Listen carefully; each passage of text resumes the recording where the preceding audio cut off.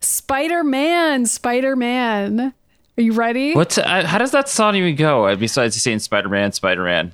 Does the things a spider can. Okay, that's what it is. I don't remember what comes after that. By the way, did you notice? Okay, we're just starting the show. I'm Maddie. I'm Ryan, I guess. Well, this is a show where we watch every adaptation of the X-Men, but this week we watched Spider-Man. So whatever. All bets are off. Well, if the X-Men are in it, we'll watch it, apparently. Back when we were young, we experienced a change. We felt a power grow in us, both wonderful and strange. The power to care about the X-Men and the Mutant Brotherhood. And all of their adventures, more than anyone should. From the comic book pages to the animated stages. The Mutant Ages, decades of history. The Mutant Ages with Ryan and Maddie. The Mutant Ages, a journey through memory. The Mutant Ages with Ryan and Maddie. This is the official crossover of X-Men the Animated Series It and is. Spider-Man the Animated Series that were co-current to each other in the 90s. That's right. I'm guessing because X-Men the Animated Series was probably more popular than this show was, and that's why they wanted to convince people to check out Spider-Man, was by putting the When X-Men did on Spider-Man them there come real out? quick. Let's just do a little Wikipedia. Also the 90s, I believe, but that's worth looking up. So while you're looking it up, I want to tell you something I noticed about the Spider-Man theme song, which freaking owns, by the way, like these 90s ass grunge guitars. Like, Oh, yeah. I am loving it. So here's how the theme song goes for Spider-Man, which maybe I'll like find a copy of it and drop it into the pod here. But it's like ba-na-na-na-na, but it like starts out the Spider-Man, but it doesn't do like Spider-Man, and it's not in a major key. It's like, But it's like way cooler. It's like the sickest shit ever. It's like as though somebody went to a guitarist and they were like, okay, we need you to make the Spider-Man theme song, which is the corniest song in the world, sound sick as fuck. And he's like, okay, I got this.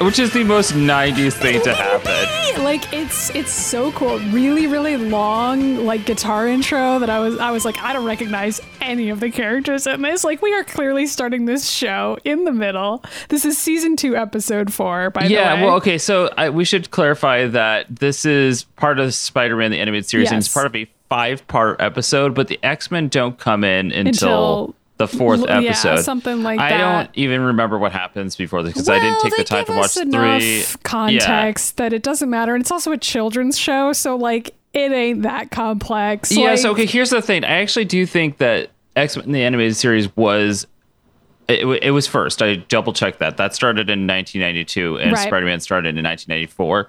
And it was very popular, but from what I remember and from what I recall now, when I talk to people about these two shows, most people like divert to liking Spider-Man more. Really? Which is, yeah, that's how Spider-Man is. People love Spider-Man, Maddie. I know that you and I are only recently on sort of the Spider-Man train. I guess, but like, are we even though? I feel like I don't we know are for anyone Spider-Gwen. who watched. Yeah, sure. But I don't know anyone who watched this show. So clearly we don't have all the same friends. I actually did watch this show as a kid, which is funny. Yeah, I would believe that you watched it. That I makes also had sense. a Spider-Man costume. I was Spider-Man for Halloween one year. It's so funny Spider-Man because is cool. I mean, I get it. Like he was even in the newspaper back during this time period. Like, well, yeah, but he was also everywhere. Spider-Man, I don't know. I mean, like we've talked about it on the show where you and I are just kind of like, we could give or take Spider-Man, but it's so funny for me to reflect on because I watched this show. I watched Spider-Man and Friends. I had a Spider-Man costume. I had Spider-Man video games. I was really obsessed with Venom and Carnage. I remember thinking Venom they were is really cool. So- I think Spider-Man might have that effect that Batman does have on me where I'm like, I could give or take Batman himself, but like all these other characters that are part of that story are really cool to me. So yeah, that makes sense. And I also feel like Spider-Man, I mean, he's a kid, like he's a teenager, but he's a kid hero. And I feel like when I was a kid, that was cooler. Yeah. And it's also like, I mean, the only Spider-Man comics I've really read, like, I read some Spider-Gwen and some Miles Morales comics, but mostly I've read the Avengers comics from the 70s and 80s. And Spider-Man in those comics, because he's part of the Avengers sometimes, he's a kid still. And like, that's his whole deal. That's why he's so snarky, is because he's like a child. And so he's like, oh, let me make fun of these adults around me, but also like I have superpowers and like I'm suddenly look like an adult and I like have these huge hulking muscles and stuff, but like he's still a kid, you know, and like that's the energy that he has. Yeah, but I think Peter Parker in this show is like 21. He might, but he seems really young still. Well, he works for the Daily Bugle and stuff. I don't know. Maybe he doesn't. I think you're right that he's graduated college and he's a photographer and that we're supposed to see him as a young adult. But like he still kind of has that energy of being like a little bit impulsive and immature, which is partly just how he's presented and like. But that's who Peter Parker is. And I don't know. I didn't dislike it at all. I just was like, oh yeah, like this is the kind of character that Peter Parker was presented as in the 90s. And I liked that character, but I just was like getting back into the headspace of watching him and being like, oh yeah, I remember this. This is Peter Parker. So anyway, there's a sick guitar intro. There's a sick guitar intro. I had a thought that followed up with that, but now it's gone. So well, if it comes back to you, just shout it out at random. I'll just blurt it out and be like, wait, Spider-Man's in this episode. This episode is all about Spider-Man. So I was gonna say that this show actually was designed to be like, okay, so that old 70s Spider-Man cartoon, the one that was, there's Spider-Man. The one that the meme is from where the two Spider-Mans are pointing at each other? Yes. Yeah, and then eventually they did Spider-Man and Friends, which had Iceman and Starfire, which is really funny that Spider-Man just got paired up with two mutants. Yes. One whom is gay. Yes. I call her Starfire. It's like, I don't think it's Starfire. Starfire is what's her name from? Starfire's from DC. Yeah, this is Firestar. No, I know it's Firestar. I always fuck it up because they have the same fucking name. It's just reversed because that's the shit DC and Marvel do with us. Anyway, so those old cartoons were cheesy as fuck, and they did the He-Man, She-Ra thing, and lots of other cartoons at the time where it's like there would be a random life lesson in the middle of there, and then they would kind of turn to the camera and be like, "This episode does that too, kind of." I mean, okay, it's a 2-part episode. Well, this show is supposed to be kind of like a recreation of those cartoons, but like good. Yeah, I mean, it's like it skews a little bit older, but I did feel like overall the tone of this episode. I mean, there's definitely like a few times where Spider-Man turns to the camera and he's like, remember, kids, be friends with your friends. I kept noticing that, like, Spider-Man as a character has so many more monologues, like, to camera, essentially, that the X-Men never did. Like, the X-Men was like a contained story, a very political story. Like, they don't break out of that and be like, by the way, kids, eat your vegetables. Yeah, but you have to remember the X-Men have like 15 characters that are happening on screen at the same time, whereas Spider-Man's it's one character, and they utilize Spider-Man because Spider-Man has always been a character that kids can relate to. Yes. So they do that thing where they know they're using him as sort of a mascot. I think you're right, but I also think it's just a slightly more childish tone to the show. Like the conflict was really straightforward. Like, it's not like a situation. I don't know. It didn't feel like an X-Men TS episode to me, but that's not a bad thing at all. Like, but that's not. I mean, there are parts of it that it does because we were like, oh, this episode's just gonna be silly. It's Spider-Man is meant for children, and there's actually some pretty heavy politics in here that I was surprised hadn't been touched on in X-Men the Animated Series. Well, it kind of was. Like, in so many ways, I was like, this feels like a guest tour where Spider-Man visits the set of X-Men the Animated Series, learns a political lesson, and then leaves. Well, I mean, he literally... Okay, I guess we'll jump in right here, but before that, I'm going to say that everything about this is gay. Like, everything... It's like Spider-Man jumps into the LGBTQ community for these 2 episodes. Well, but that's what it feels like. The reason he's doing it is because it starts out with a doctor telling Spider-Man that he's mutating. And Spider-Man's like, shit, I'm turning gay? I don't know if I'm ready for that. I'm going to go stare at Mary Jane and whack off and like be like, no, I'm definitely straight. I mean, there's that, but I also kind of read this as like a metaphor for like, oh, straight people can get AIDS. Like a lot of it felt like that to me too, because like Spider-Man is mutating. Yeah, that's a part of it too, but there's like a whole other part of this where people are ashamed of being a mutant, where I'm like, okay, that's definitely the gay metaphor right there. Totally. So the doctor tells Spider-Man he's going to mutate into like something else. I mean, Spider-Man is already sort of arguably mutated because he was bit by a spider, but it's like depends on how you would define that, I guess. But this is a common problem within the X-Men comics, is that they're always fighting other characters in the Marvel universe who have mutated for other reasons. And those it is weird because certain X-Men characters, like Xavier, for example, or even Cyclops, are both like, yeah, but you weren't born a mutant, so you don't actually know what it's like. And it's like... It's kind of I don't know. I have problems with that. Yeah, I feel like it's something that probably there could be something interesting there politically, but I do agree it confuses. I think it's similar to when there's certain, because there are people in the gay community who are like really shitty towards the trans part of the community, or just like people who misunderstand the trans experience, like trans exclusionary radical feminists who will be like, you don't understand what it's like to really be a woman because you haven't been one this whole time. And like usually the counter argument is like, well, they just weren't allowed to express that, which is like an even worse way to live. So it's right. I mean, but that's sort of where Spider-Man's at this. He's already mutated. It's not like he's not a mutant. But it's like there isn't really like a good metaphor for this in real life. Like I kept thinking that throughout the episode where I was like, there isn't quite an example. Like I would say maybe disability is a better metaphor for this actually than like queerness or race or ethnicity or something. I mean, because I think there's it's all like different. Suddenly is experiencing this situation where he's like, I'm going to lose control of my body and I'm really afraid of this. And then like he's sort of suddenly stumbles into this other community of people who are like, why are you acting like this is so bad? Like you're gonna be okay, like you're gonna figure it out, and also you're being kind of a dick about this. Like you're kind of be a little bitch. Stop. Yeah, like maybe fucking chill, because there's actually a lot of people who have mutations and they live with them and they excel and like have pretty awesome lives. So like maybe don't be an asshole. I mean that's kind of like Beast's story arc. Yes, very much, which I really loved. I did too. I love that there's lots of beastness. I also love that the concept that you had for this was that he's going to the set of the X-Men the Animated Series because Spider-Man's like, he's like, I'm just gonna swing on by the X-Mansion, and as he like crazy, by the way. Like, wait, no, he's like swinging through the forest. It's like nice out, and then he gets the X-Mansion, and it's like dark. There's a fence around it. There's like thunder or lightning. Yes. It's like, oh, now that we're at the X-Men, it's gonna get dark as fuck. Yeah, and the episode is gonna get fucked up and just it's gonna get gritty now. Yeah, I know. It's funny. Which is really funny. So like he's breaking into the X-Mansion, by the way. Like I don't know why he didn't just go knock on the door, because he makes literally that joke climbs later up. on. Like later on, he's like, I guess I should have just rung the doorbell. And it's like, yeah,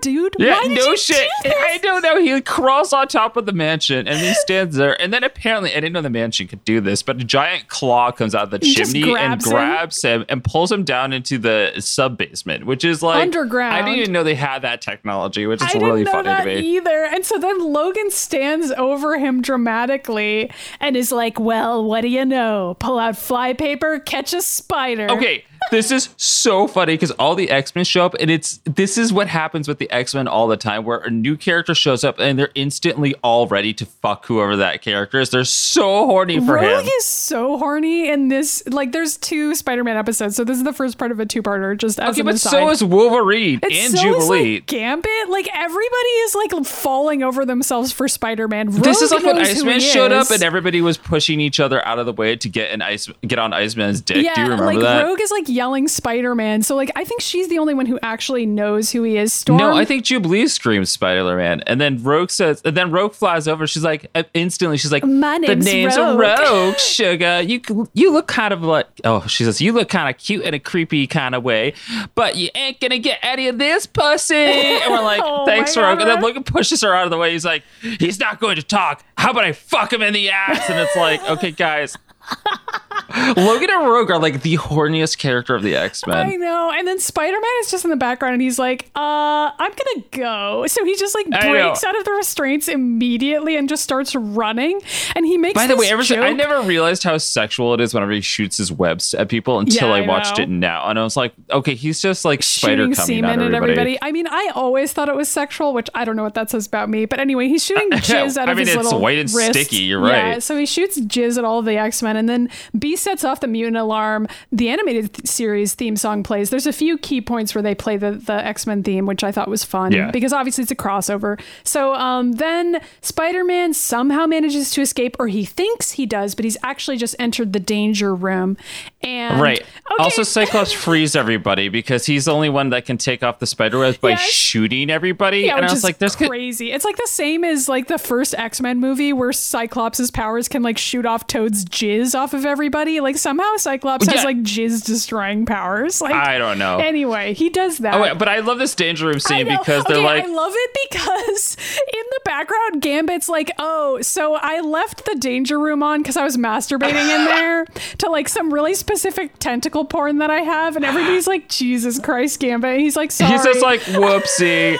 Sorry, I had a bunch of like Sentinel porn on in the danger room that I forgot to turn off. Also, he's like, I just left the Sentinels roaming around the danger room. Fuck, Gambit? Like, what were you doing in there? So anyway, he's just alone in there fighting the Sentinels, and then he's like, let me leave this on and like go get a snack or something. So anyway, Peter is getting like railroaded by these six Sentinels or something. The X-Men show up. Instead of just turning off the danger room, for some reason they fight the Sentinels for a couple of minutes, and then Cyclops turns to Jean and he's like, oh, by the way, could you go turn this off? And Jean is like, Jean goes like, wait, I have an idea. How about I turn it off? And we're like, oh my God. Yeah. Okay, but then there's like that really weird line that I don't know what it was originally, but I wrote, Spider-Man says, guess the ride's over, and Wolverine says, not until you've ridden this cock. Yeah, I don't remember when that happens, but then Professor X wheels in and interrupts all of them, and he's like, what everybody the stop. fuck is happening right now? Yeah, I mean, for once I was on the side with Xavier, he's just like,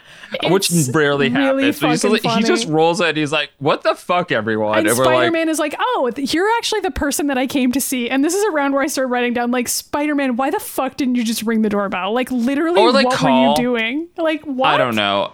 But it's really fun. I just imagine that Xavier rolled in, and it was just like all the X-Men like naked and fucking Spider-Man. And he just like walks in on an X-Men orgy with some new kid, and he's like, what's happening right now? And Spider-Man's like, oh, you're actually the person that I came here to see. And Xavier's like, I don't understand my children. Like, I don't know who the fuck you are. Yeah. Anyway. So then flash forward to Xavier's office where all of them are crowded around, and Spider-Man has just completed telling this story about how he's mutating, and he's like, I want a cure. And Xavier's like, I'm sorry, Spider-Man, my work is not to cure mutants. I built this complex, this school, to train them, to help accept them for who they are. And Spider-Man's like, accept it, but I don't want to be a fucking homo. And Logan's like, watch your mouth, pal. Being a mutant is a gift.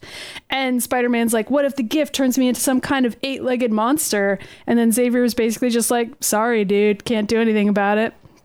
And Spider-Man is like, don't worry about my pain. Worry about yours. If I mutate into a dangerous creature, you have to stop me. And then he opens the window and he jumps out and he's like, it's always the same. I can save the world 1 billion times, but when I need help, nobody's there to help me. Everybody oh my fucking God. It's sucks. so emo. It's ridiculous. It's like now that Spider-Man is here with the X-Men, he also has to be emo. I know. Yeah, like he breaks into the X-Men and he's like, I'm mad. Everybody help me and pay attention to me. And they're like, first of all, who the fuck are you? And second of all, why are you insulting us openly? I don't know. And then Spider-Man like leaps out a window and Jubilee and Logan run after it, be like, don't leave us. And I was like, guys, you're so horny. I know. Everyone here is so horny. And so then Beast comes up to Logan, who had just like decried Spider-Man as too much of a loner. And Beast is like, that's exactly what you were like when you got here. Remember that? And then Beast walks out in the rain. And this is a really interesting scene, actually. I really like all the Beast Logan stuff in these episodes, which we're about to get to. So Beast starts quoting John Donne, "No man is an island," classic poem. Right. And Logan is like, look. Which he's done before. Yeah. And Logan's like, look, he ain't even a real mutant. He said it himself. It was an accident. And Beast is like, then perhaps he has the right to seek a cure. There's a man at the Brand Corporation that has been researching mutant genetics. Maybe he can help. And then Beast, on his own, crosses the fence and he's like heading off to fucking leave. I didn't even know they had a fence like that until right now. And so Logan it's is like a jail fence. It's got barbed wire and electric shit on it. The animators of Spider-Man inventing what they think the X-Mansion looks like. It's not based on anything. The X-Mansion is gritty as fuck. Yes, they make it grittier, which is fair because X-Men TAS is a very gritty show. So. It was.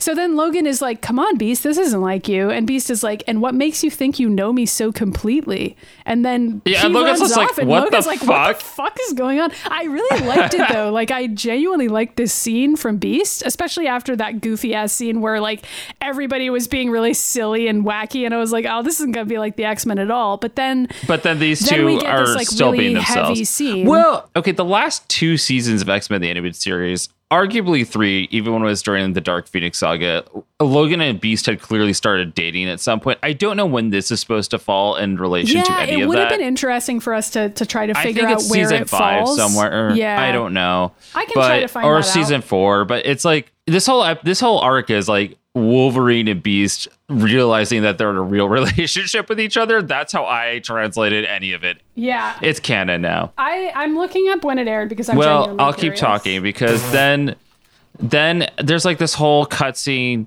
that is Mark Hamill, by the way, doing the voice of Hobgoblin, but I could only hear the Joker. It was Mark Hamill. That's amazing. Okay. I was just like, okay, hold on. Mark Hamill is here doing the Joker, but on Spider-Man. So actually, this episode aired right after Beyond Good and Evil. So it doesn't really relate to anything. When was Beyond Good and Evil? Which one was that? That's in season 4. So that was the 4-part Apocalypse episode. So yeah, that's right. Okay. Right after that aired in September 1995, this crossover 2-parter aired. So that's kind of fun. And then we got right back to X-Men again in December. Okay, so like my timeline was kind of right. I said that it's around the time they started dating, you know? Yeah. I mean, like the next episode after this in X-Men TAS is Have Yourself a Morlock Little Christmas. So that would have been the next thing after this one. Okay, got it. So that's around the time period that we're in. Logan and Beast are very much dating by this point. Their relationship is well in hand. Anyway, Hobgoblin is Mark Hamill. That's so great. Hobgoblin is such a fucking goofball. I wrote down Green Goblin at first, but that's the wrong one.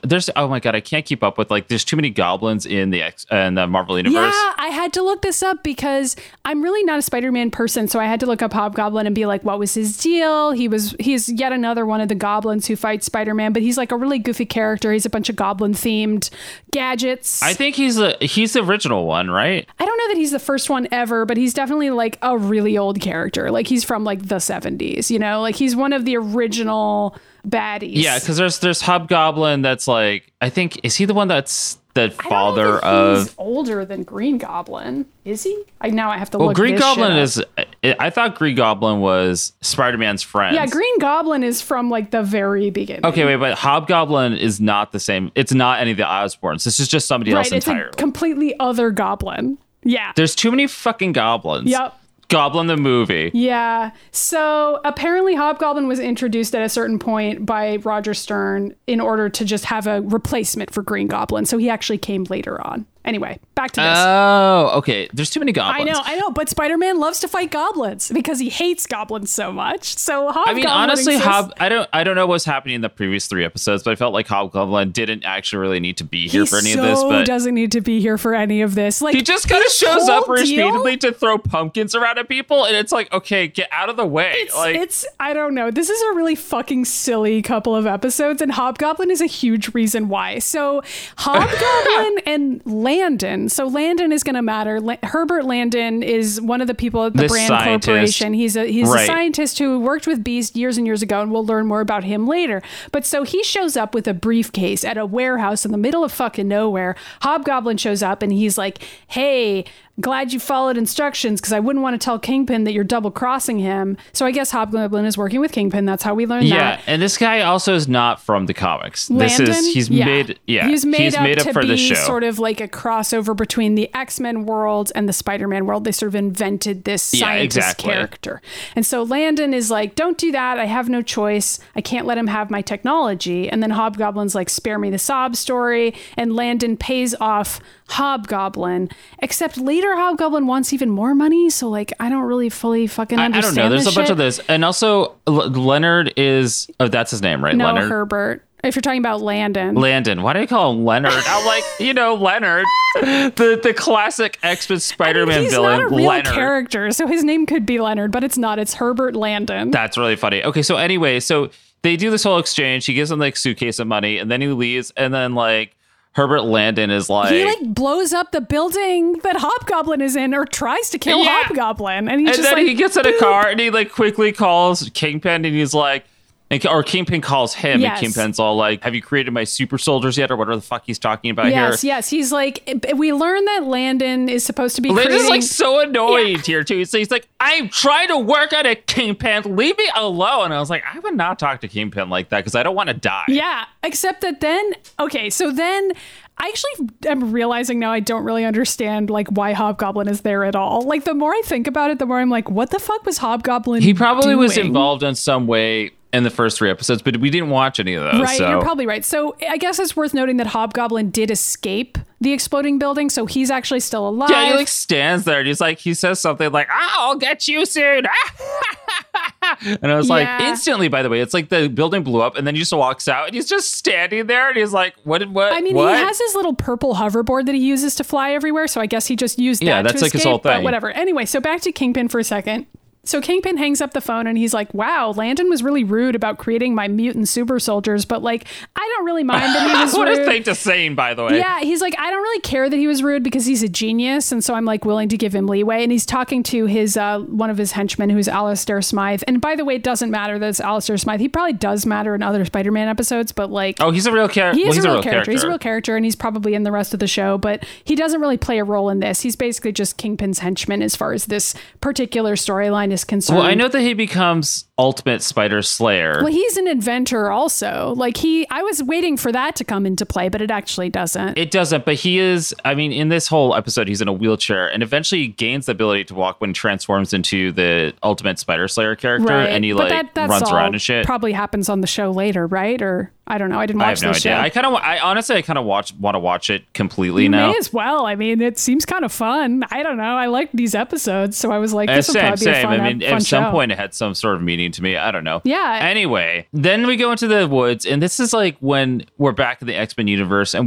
this is fucked up. No, wait, you skipped a scene. We got to go to the Brand Corporation real quick. Oh, you're right. So we go to the Brand Corporation. I literally wrote one note that says Fancy Man is experimenting on DNA or something. I clearly didn't care. Yeah, I mean, it's just worth noting that there's a plot element that's going to matter here, which is that this woman welcomes him. She's the secretary character. I'm trying to remember what her name is. It's Genevieve or something. She's going to matter later. So she's kind of introduced here, and she's like, everything's ready for your press conference and you're going to announce everything to the world, but are you sure you want to do that? And Landon is like, I want to delay it, but my chief investor needs reassurance, who is Kingpin basically. And so he's like, I need to give a big presentation about all of my findings about mutants, and my real work won't be done until I perform one more test. And we don't know what the test is or what his real work actually is. So then we go to Hank leaping through the woods. Classic X-Men I don't know where they are. They're just in the middle of the woods outside the X-Mansion. And he finds Spider-Man. Yeah. They approach each other and Beast is like, hey, I just want to chat. And Spider-Man's like, I've heard all I want to hear from you X people. Excuse me, princess. Such a meanie. Like, what the fuck, dude? And then he flies away. And then basically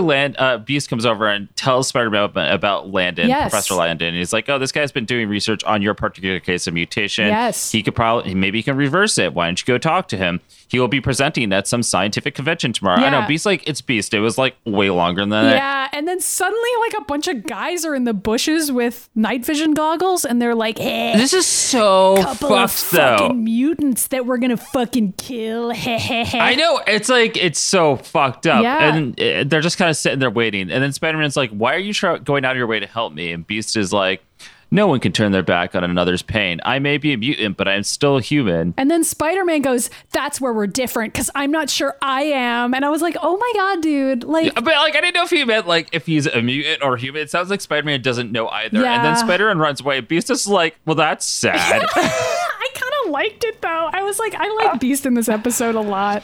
Me too. By the way, the guys who are spying on them, I forgot this line, but it's like definitely a gay metaphor, so I'm gonna read it. Yeah. So like one of the guys says, I knew if we watched Xavier's property long enough, we'd spy a mutant because he's the world's top mutie lover, which is like one of those classic Chris Claremont phrases that he introduced in like the 70s, which it's weird to see a show in the 90s be like, yeah, mutie lovers and like that concept, but it's like pretty clearly supposed to be a metaphor for like a variety of forms of bigotry. It's like, oh, if you like, yeah, it's if you like, like oh, mutants, you love, you're probably a mutant. Like there's a lot of that here. So then all of these henchmen suddenly pop out of the bushes and shoot Hank with like a billion lasers. He dodges some of them, but not all of them. And then there's like a big fight scene. Beast gets encased in a net that is like blue and electronic in some way and like electrocuting him.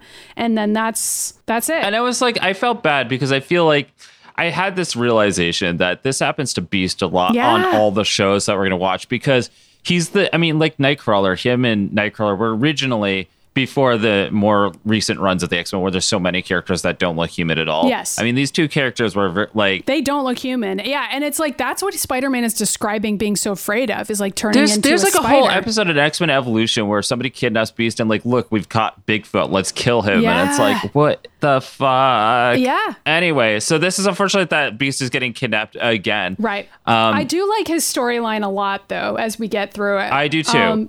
So meanwhile, Spider-Man has to fucking go to Mary Jane's house and be he's like outside. He's doing that thing that, oh God, that whole thing. It reminds me of what it was. It Superman Returns. Yeah. Was it the one that where he goes the one to that Brian Lois's house Singer all the time? And like just floats outside and looks at her through the walls. And I was like, weird. Which I'm like, okay, thanks. This is clearly made by Brian Singer, but whatever. This is weird too. Like Mary Jane is just inside reading a book, doesn't know Peter's out there, and he's just sitting in a tree staring at her like it's like too masturbating. bad. Like I don't know. I can never be with her again. This again felt like a weird like I'm straight but I have AIDS metaphor, which maybe I'm reading too much into it. But let me read what Peter says here. He says, Mary Jane, why do I torture myself with thoughts of us being together? Why would you want to be with a mutated thing like me? I should just leave and spare everybody the pain. And I was just like, why can't she be with you, dude? Like, what the fuck is going on here? Like, you're not... Maybe. This could also still be like a coming to realize that you're gay metaphor where it's like, or like you've been queer dating a in girl some way and be like, yeah, like what if she finds out I'm bisexual? Won't she be disgusted by that or something? It's like, I remember being a teenager and like it was a lot more in the closet back then, so we couldn't be as open about it. Right. But I know even now it's like we battle with the concept of coming out being, and especially react. as a teenager. And it's like if you've been dating this girl for a long time who you do legitimately love at that point, but then you're like, hey, I like men, yeah. you know, like, yeah, I don't know. I read it that way, but I like your metaphor as well. I think either of them could work. There's sort of a few things going on in this episode. So then he goes back to his house. There's like a really quick shot where he's like talking into a bedroom at Aunt May, who we don't see. So maybe she's asleep and is like apologizing to her, but it goes by really fucking fast because then we get an Uncle Ben flashback really quick. Right. I think this is just how the show it was so honestly. fast. I was like, Jesus, all right, we are cooking. And also he's just decided that he has to leave everyone he loves. He's like, I can never what? talk to anyone again because I'm going to turn into an 8-legged spider mutant. He's like, I can't talk to any of my friends or family again because I'm gay and they're just gonna kill me anyway. Yeah. And it's like, don't make that. But then he has this like memory of him and Uncle Ben fishing, and Uncle Ben essentially says, you can do anything as long as you believe in yourself. And Spider-Man turns to the camera and he's like, you were right, Uncle Ben, I gotta keep fighting. And it was like, it was okey-dokey. so corny, and it was like the kind of thing that would have never happened on X-Men the animated series. Well, like, that's why ever. these two shows were different. I know. So then it goes back to the Blackbird, which is like upside down for some reason. Also I don't know. Like Cyclops is like doing doing barrel rolls with Jubilee just in the ship, being like, "Why the fuck are we doing this?" And Cyclops is Jubilee, like, "It's like not even Jubilee." Yeah, I don't know. And then this whole scene is where the gayness really starts coming up because Wolverine just calls in. He's freaking out. He's like, "Have either of you seen Beast? I went to his bed, but Beast wasn't there." And I was like, hold on. Wolverine just straight up say he went to Beast's bed and Beast wasn't there? Because that means they're fucking. Logan being like, "I woke up and he wasn't in bed with me," by which I mean I went to Beast's bedroom separately from my bedroom and checked it, and he wasn't there. Yeah, like, the bed was empty this morning. We're like, that's literally what he said. He's like, it looks like he didn't sleep there. And it's like, okay, Logan, why do you know where Beast is at all times? Is it because you're sharing a bed? Yeah, exactly. And so Cyclops and Jubilee are like, "Did you look in his lab?" And Logan's like, "Of course I fucking looked in his lab. Like, do you think I don't even know the guy?" And then he just hangs up. And then Jubilee and Cyclops look at each other. They're like, okay, they're dating. And then Jean walks into the room that Wolverine said. She's like, you seem overly worried about Hank. Why? Aren't I good enough for you? And we're like, Jean, no. And Logan is just like, he's been acting weird lately. He's usually solid as a rock. Solid like a rock. And I was like, yeah. Okay. He's basically like, okay, lately Beast has been flaccid and I don't know why. Yeah, he's just not interested in me anymore. Oh my God. And then Jean says, that's the side he chooses to show us, but we all have our own private pain. You, of all people, should know that, Logan. Yeah, and Logan just stands up and walks away without saying anything to her, which I kind of liked. I was like, yeah, I did too. I don't really... I mean, at this point, Logan's over Jean because Jean spent the first 3 seasons of X-Men animated series being like running over to him. This like is wanting also him, like season 4 Jean. falling onto him like for the first 3 seasons being like, oh, Logan. Oh, no. Oh, shit, I have to go. Cyclops is waiting for me. And like Logan's like, I'm dating somebody else because like you kept on doing this like, shit. Stop doing this. And also like this is season 4 Jean, so it's like the worst Jean. Like this is probably more lines on Spider-Man than she ever got in X-Men during this time period. Like this is, I know, and it's the like fact that one she's line. even in the episode is like shocking. Like this was the time period where Jean didn't even fucking exist. So anyway, Logan goes outside, he sniffs around, he finds Beast and Spider-Man's tracks and also a bunch of guys I never smelled before. A stinking trap. That punk's gonna pay big time. So he's like, I'm gonna fucking he just kill assumes Spider-Man, that Spider-Man did it. which is fair, kind of, because Spider-Man was sort of a dick when he showed up there. So like, I kind of get why they're so suspicious of him. Also, Logan is like, don't take my boyfriend. Yes, you know, he's got to save his boyf. Right. So then we go to the press conference. And Genevieve is here talking to Peter. It's actually not Genevieve. I looked at this twice because I was like, why did they animate 2 different blonde women with short hair? But it's a different blonde woman named Cecily. Also a mutant. She's not a mutant. She never shows up again. She's only in this one scene, and she just hates mutants for no reason. So I know, she's just standing there. Hey, I'm a fucking bitch, and I can't believe how much I hate mutants. And she calls them muties. She says, you don't think they're going to let any of those muties into this presentation, right? I don't want to be in 1,000 miles of those freaks. And Peter Parker's like, wow, what the fuck? And the woman goes, she's like, you're a mutie lover. Yeah. And I was like, whoa. Okay. And then Peter walks off and sits by himself. I think this is heavy-handed because it's trying to show Peter a lesson and also like the kids watching a lesson. So it's like, hey, it's actually bad if you hate people who were born different than you. Like maybe don't do that. Good for you, Spider-Man. And so then Peter goes and sits by himself in the audience. He doesn't sit with Cecily because she's like a crazy bigot. So he doesn't hang out with her anymore and she's never in the rest of the show. So then Landon comes out. A bunch of people clap and he is like, says this really long monologue about mutants and how DNA exists, blah, blah. It's pretty boring and not even really worth going over it.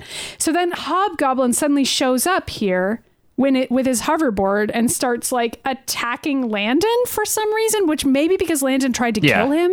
Is that why? I mean, guess so, because at this point Hobgoblin keeps flying in and throwing his little pumpkin bombs everywhere. Like it's just a bunch of pumpkins like at everyone. Everyone screams. It's very like Batman, like I would say Batman and Robin the movie, where it's like da da da, and then some wacky like character flies in, and everyone just starts like screaming and running into walls and shit. Like that's what it's. Yeah, it's wild. And so then the ceiling is collapsing because like Hobgoblin was throwing grenades at it, like flying around that. And Spider-Man is like using some webs to contain the ceiling, and then this other blonde woman who I thought was the same woman but isn't. This is Genevieve this again. Episode isn't quite as well written as it could be, but it's Genevieve this time. So she sees Spider-Man helping out. Landon runs away. Genevieve is like, we have to help him. He risked his life to save you, about Spider-Man. And Landon is like, I don't really give a fuck, and he just runs away.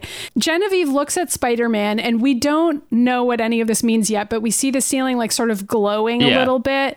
Or I think it's just supposed to be that Spider-Man senses that something is different different. Right, because I remember I was watching sort of the psychic powers in the show, and we always get to see that, but it's not like what people don't understand. It's not like I think kids watching this would understand there's not actually a gene, like a laser shooting out of Jean's head. That's just supposed to be like an astral image. Exactly. You know? Yeah, and this is a similar vibe where like, I mean, I guess spoilers, but like in the second episode at the end of it's going to be revealed that it's Genevieve and she's telekinetic. But like when I was first watching this, I didn't either. I thought it was just like not going to be explained because it goes. It was not explained in this episode, and then sort of the way she was acting in the next episode, it was kind of like, oh, this might be her, honestly. I didn't put it together at all until it was revealed, which I thought was actually good writing and interesting. It was good writing, but I was picking up on it by the second episode of this because I was standing there being like, I was like, she seems like she's really confused about her stance on mutants. And I was like, I bet she's a mutant. Yeah, I mean, I liked all of that for her. But for this particular moment, I thought that maybe the X-Men would have showed up to help Spider-Man and that was going to be the reveal, that like it was Jean Grey holding up the ceiling. No, that's what I thought it was too, but it wasn't. And so Spider-Man notices it and he's like, something held up the ceiling long enough for me to get away, but what? Oh, fuck well. it. I wonder why Hobgoblin is after Landon. Guess Hobgoblin is going to chase Landon all the way to the Brand Corporation, so I'm going to go there too, just to like check out what's going on. So then we go to the Brand Corporation, except this time we go inside and we see Beast is in a cage that is covered in like blue bars that are glowing with electricity.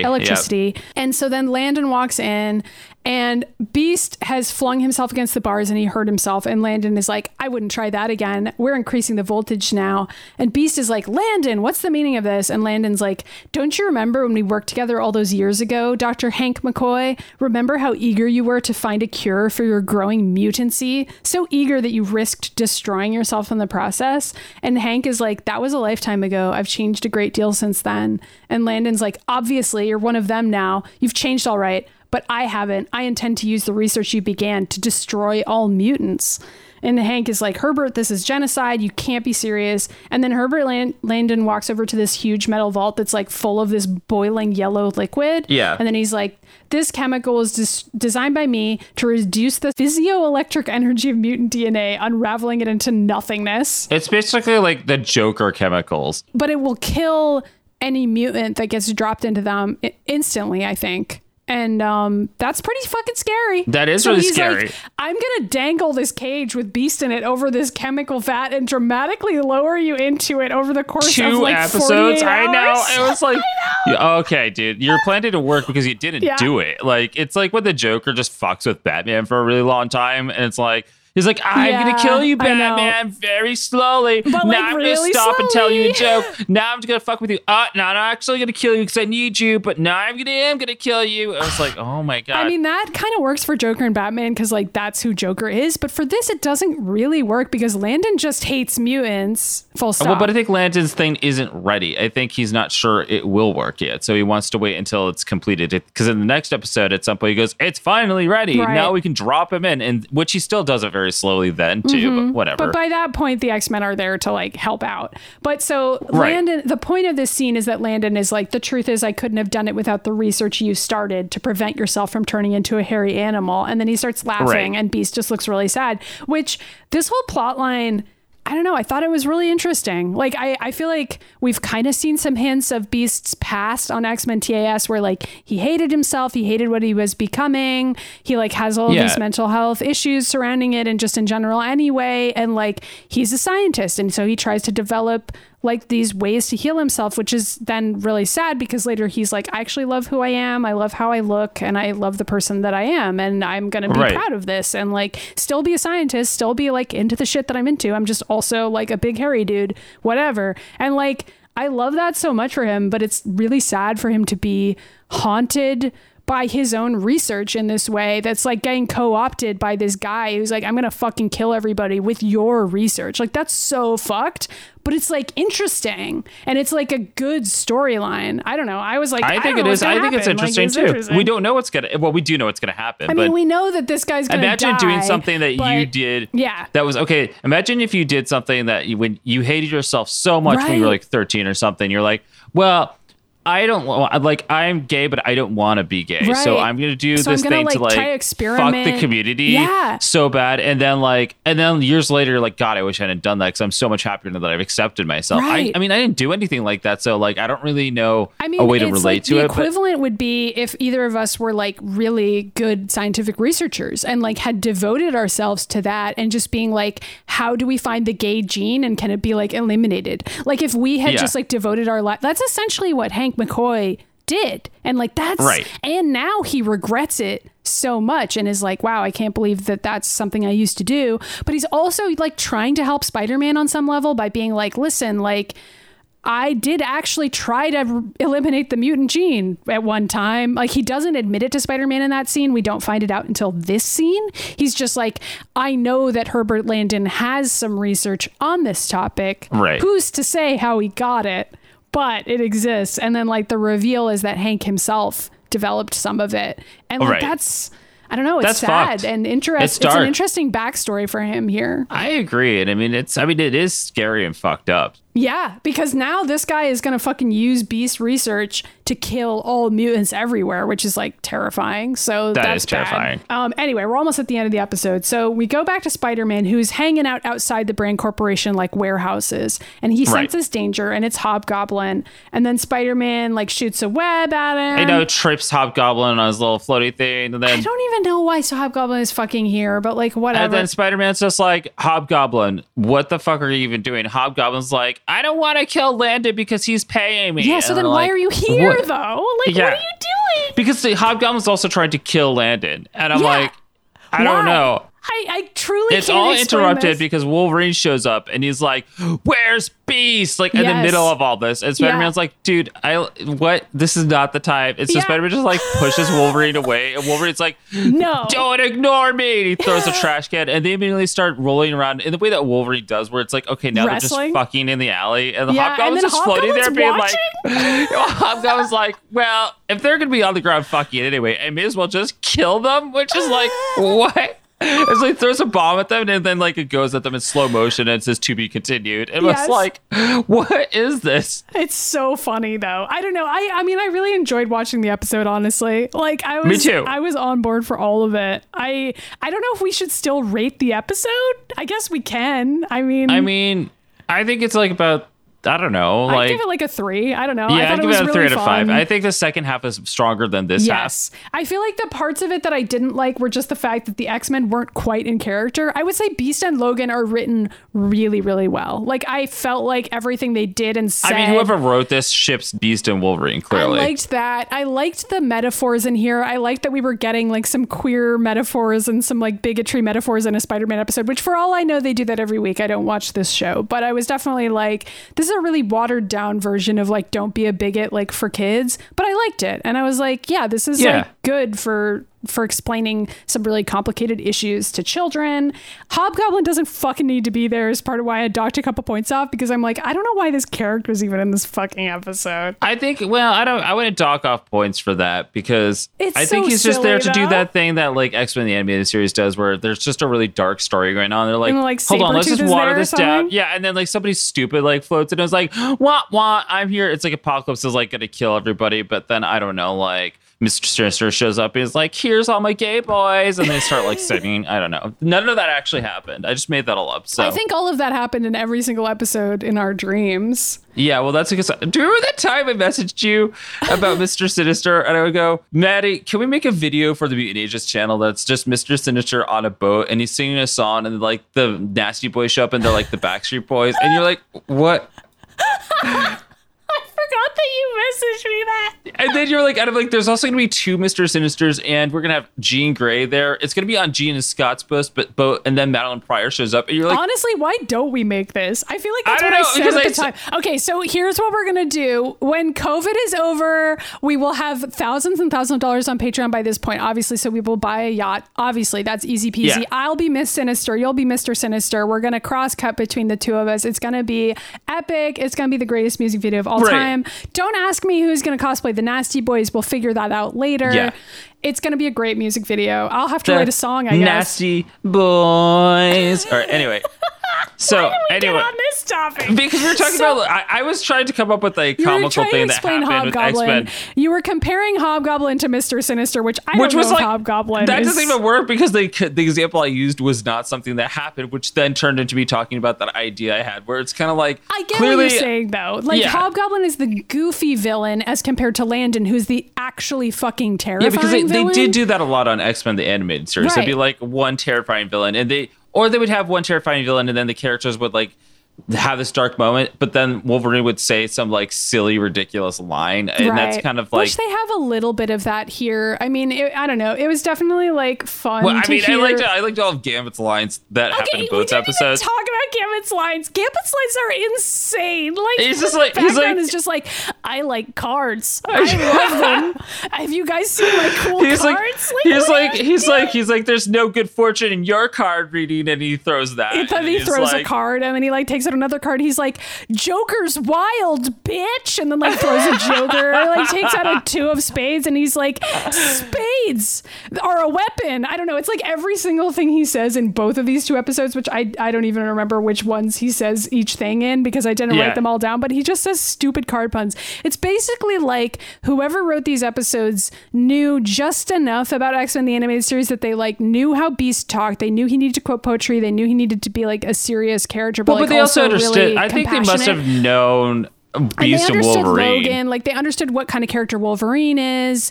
But then everybody else, like Rogue is just like one note horny lady, and Cyclops is just like flying the Blackbird around with Jubilee in it, like he's like, I don't know, Adventures in Babysitting or something. Like that whole plot line, I was like, they would never do this. And then like Gambit's in the background, like, I am card guy, I have cards, and it's like, what the fuck is any of this? Xavier was pretty good. I guess I can give Xavier credit. I think they were like mostly in character, but I think what happened is that they didn't want to dedicate that much time to all these characters, that they had to quickly introduce and be like, because you have to imagine that a kid was watching this and they had not watched X-Men, and so they're watching this and they're suddenly introduced to 7 characters, and they're like, it's like, who the fuck are these people? And so really they only have time for Beast and Logan, which is a good choice. I mean, right. So, but in the meantime, they try and get like their basics of their character traits across to them really quickly, so we know who the fuck they are. But it happens in that kind of way that a lot of those 80s shows that would happen, you know, it's like, I think about Mask a lot. Yes, or G.I. Joe or whatever. Yeah, it's like here's your one note character thing that's going to happen, and like we're not going to see them for like 6 more episodes. Yeah, like Rogue is horny. Storm has lightning. Storm has like 2 lines total in this episode. Gambit has cards. He's card guy. Cyclops shoots jizz off of people's faces. Jean stands there. Like, we don't even see her powers in this. And like her only power in this is to be like, turn off the machine and then turn around to look and be like, don't you want this, pussy? And we're like, no, Jean, stop. God, yeah. Kudos to them, because they did understand all the X-Men are like ready for like a triple X orgy at all times. So that's a good point. I mean, overall, I was pretty impressed by the episode. I was impressed by both episodes. We'll talk about the next one on next week's episode, but it's pretty fun. I would say I recommend watching them. I do too. Out of the gate, I would recommend watching these. I enjoyed them. So I guess we should talk about who's gay. The X-Men are a metaphor for a lot of things, but one of those things is being gay. But sometimes it goes beyond symbolic when the X-Men get real homoerotic. But which X-Men is the gayest today? Okay, so obviously it's Beast and Logan. But like you could also make the argument that Spider-Man is finding out that he's gay. Well, I don't know. They still have that he's queer and like I think that he's bisexual in the comic book. So, and they haven't. I really do, because of the whole Deadpool Spider-Man thing that's been going on for like 20 years. Character. Like you and I just think everyone is. Spider-Man's one of those characters that like I know a lot of people also think that he's bisexual, because they keep pairing. But they keep pairing him with like Deadpool and shit like that. And we know Deadpool wants to fuck him, and Peter Parker's like curious about it. Wait, do you remember that whole period of time where Peter Parker lived with like Johnny Storm together and they just walked around naked all the time? Yeah, I mean, listen, I don't know. I haven't read those, but maybe I should check them out. Johnny Storm's another one who's like, he does the Iceman thing where it's like girls are so hot. And we're like, okay, but you're like also on fire and you're naked all the time and you're hanging out with like your friends that are dudes and you guys just don't wear clothes. So I don't know. I mean, sometimes that's just what life is like, I guess. I don't know. I've never been a straight man. I don't know what it's like. Maybe straight men constantly hang out without their clothes on.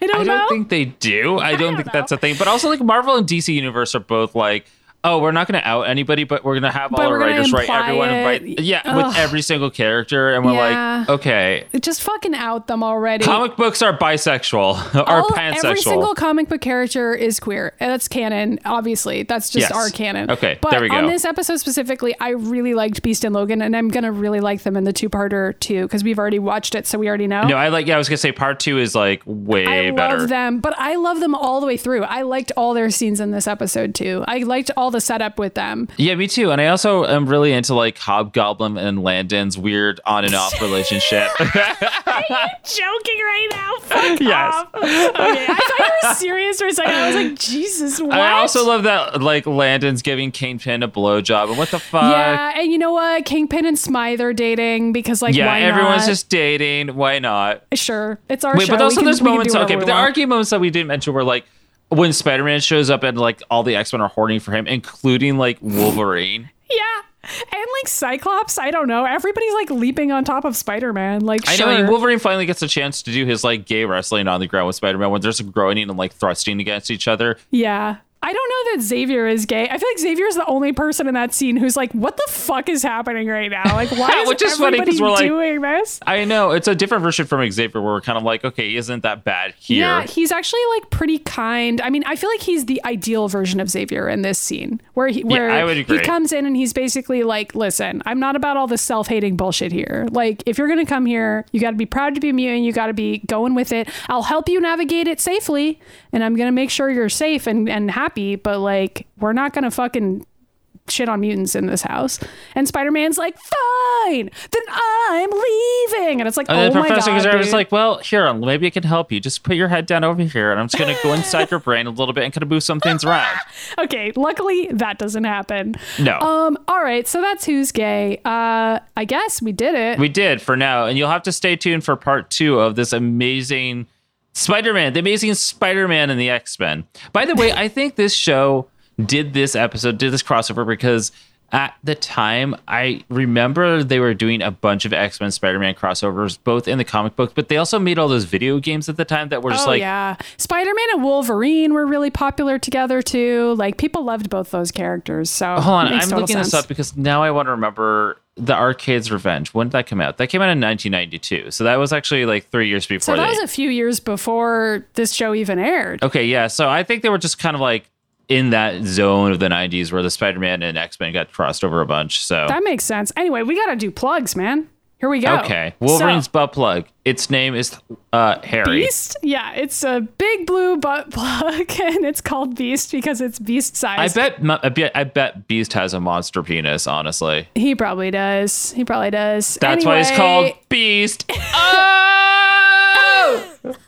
So we have social media. They're going to say we have social problems. We have social problems and we have social media. And our social media is the Mutant Ages everywhere the eye can see. And we're also individually on a lot of platforms. I'm at Mitty Myers on Instagram and Twitter. I'm at Ryan Pagella on Twitter, and I'm at Ryan.Pagella on Instagram. And you can follow my adventures on my YouTube channel, which is just Ryan Pagella.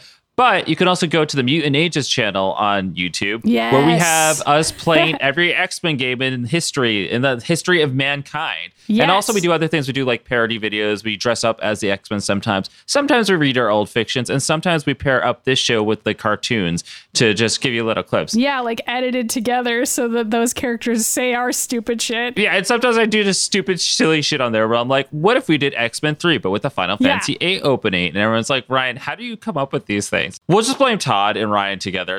When you put Todd and Ryan in the same room, we just come up with like stupid ideas. Anyway. The countdown to Wolverine Origins begins today, by the way. It does. You.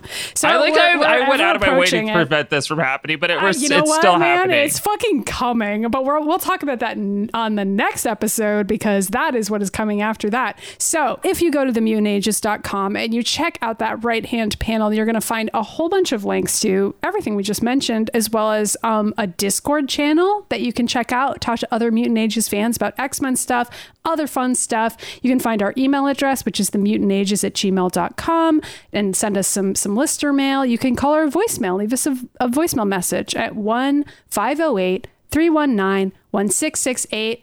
And guess what else we have? Physical mail. P.O. Box 3344, Natick, Massachusetts 01760. Baby. What else was I going to say? Well, we can talk about the Patreon. We have a Patreon. That's actually okay. So here's the thing. Patreon's really important right now, everyone. So I know that we're all going through like terrible times right now because of the pandemic, and it just keeps on getting harder worse, every day. Honestly, it's not getting better. It's getting worse. I'm still not working. I can't go to any of my jobs fields right now because they're not hiring. Yeah, I mean, a lot of stuff that Ryan used to do was like event managing stuff, marketing stuff, being photography. outside, Yeah, like being outside, being near people, dealing with that. So it's like, okay. It's really just this podcasting is the main career field that I believe is happening right now. Online content, creating online content. Right. And so it's really important. I mean, like if you can't support a Patreon right now because you are in your own financial problems right now, that's fine. I'm not asking anybody to do that because like I understand, I'm there too. But if you have anything to donate, that'd be great. It helps us out because we're a completely fan supported show. It helps us out like financially, but also helps to keep the show going. And I just gave this speech the other day on my vlog, but I said I was promoting my personal Patreon, but then I was kind of like, listen, if you are consuming media right now, especially by online content creators, whether it's like a podcast or a YouTube show, and I know you all watch YouTube, if there's people in there that you are constantly going and following their accounts for, if they have a donation a platform of their choice, consider donating to them, even if it's like little, if it's like $1 or like $5 a month or something, because or like a lot our of these Patreon creators is only you can back it $1 a month if you want to. Yeah, you can, and you do get fun rewards. So those things, but even if like by doing that, if the more people that can do that, it helps these people who are creating this content for you to continue creating content, because a lot of them don't have jobs outside of this. A lot of them are in my position where they're like, because we're, like Maddie's very lucky in the sense that she still has a journalism job. Right. But like those are most people hard don't. to come by. My experience is very unusual. Most people are out of work and really fucked. So I'm trying to use my money to donate to more causes that I care about and more artists and creators. And I know that some of you listening out there do have some disposable income right now, and we appreciate it so much if you're able to share it with us. Mostly for Ryan's sake. Well, I'm not saying you're begging either. I'm just saying like we in just general, appreciate it. Yeah, it's not so much an ask as just an expression of our appreciation. And as I said, content creators will keep on making content regardless of what happens. So including us. Yeah, we love doing anywhere. this show.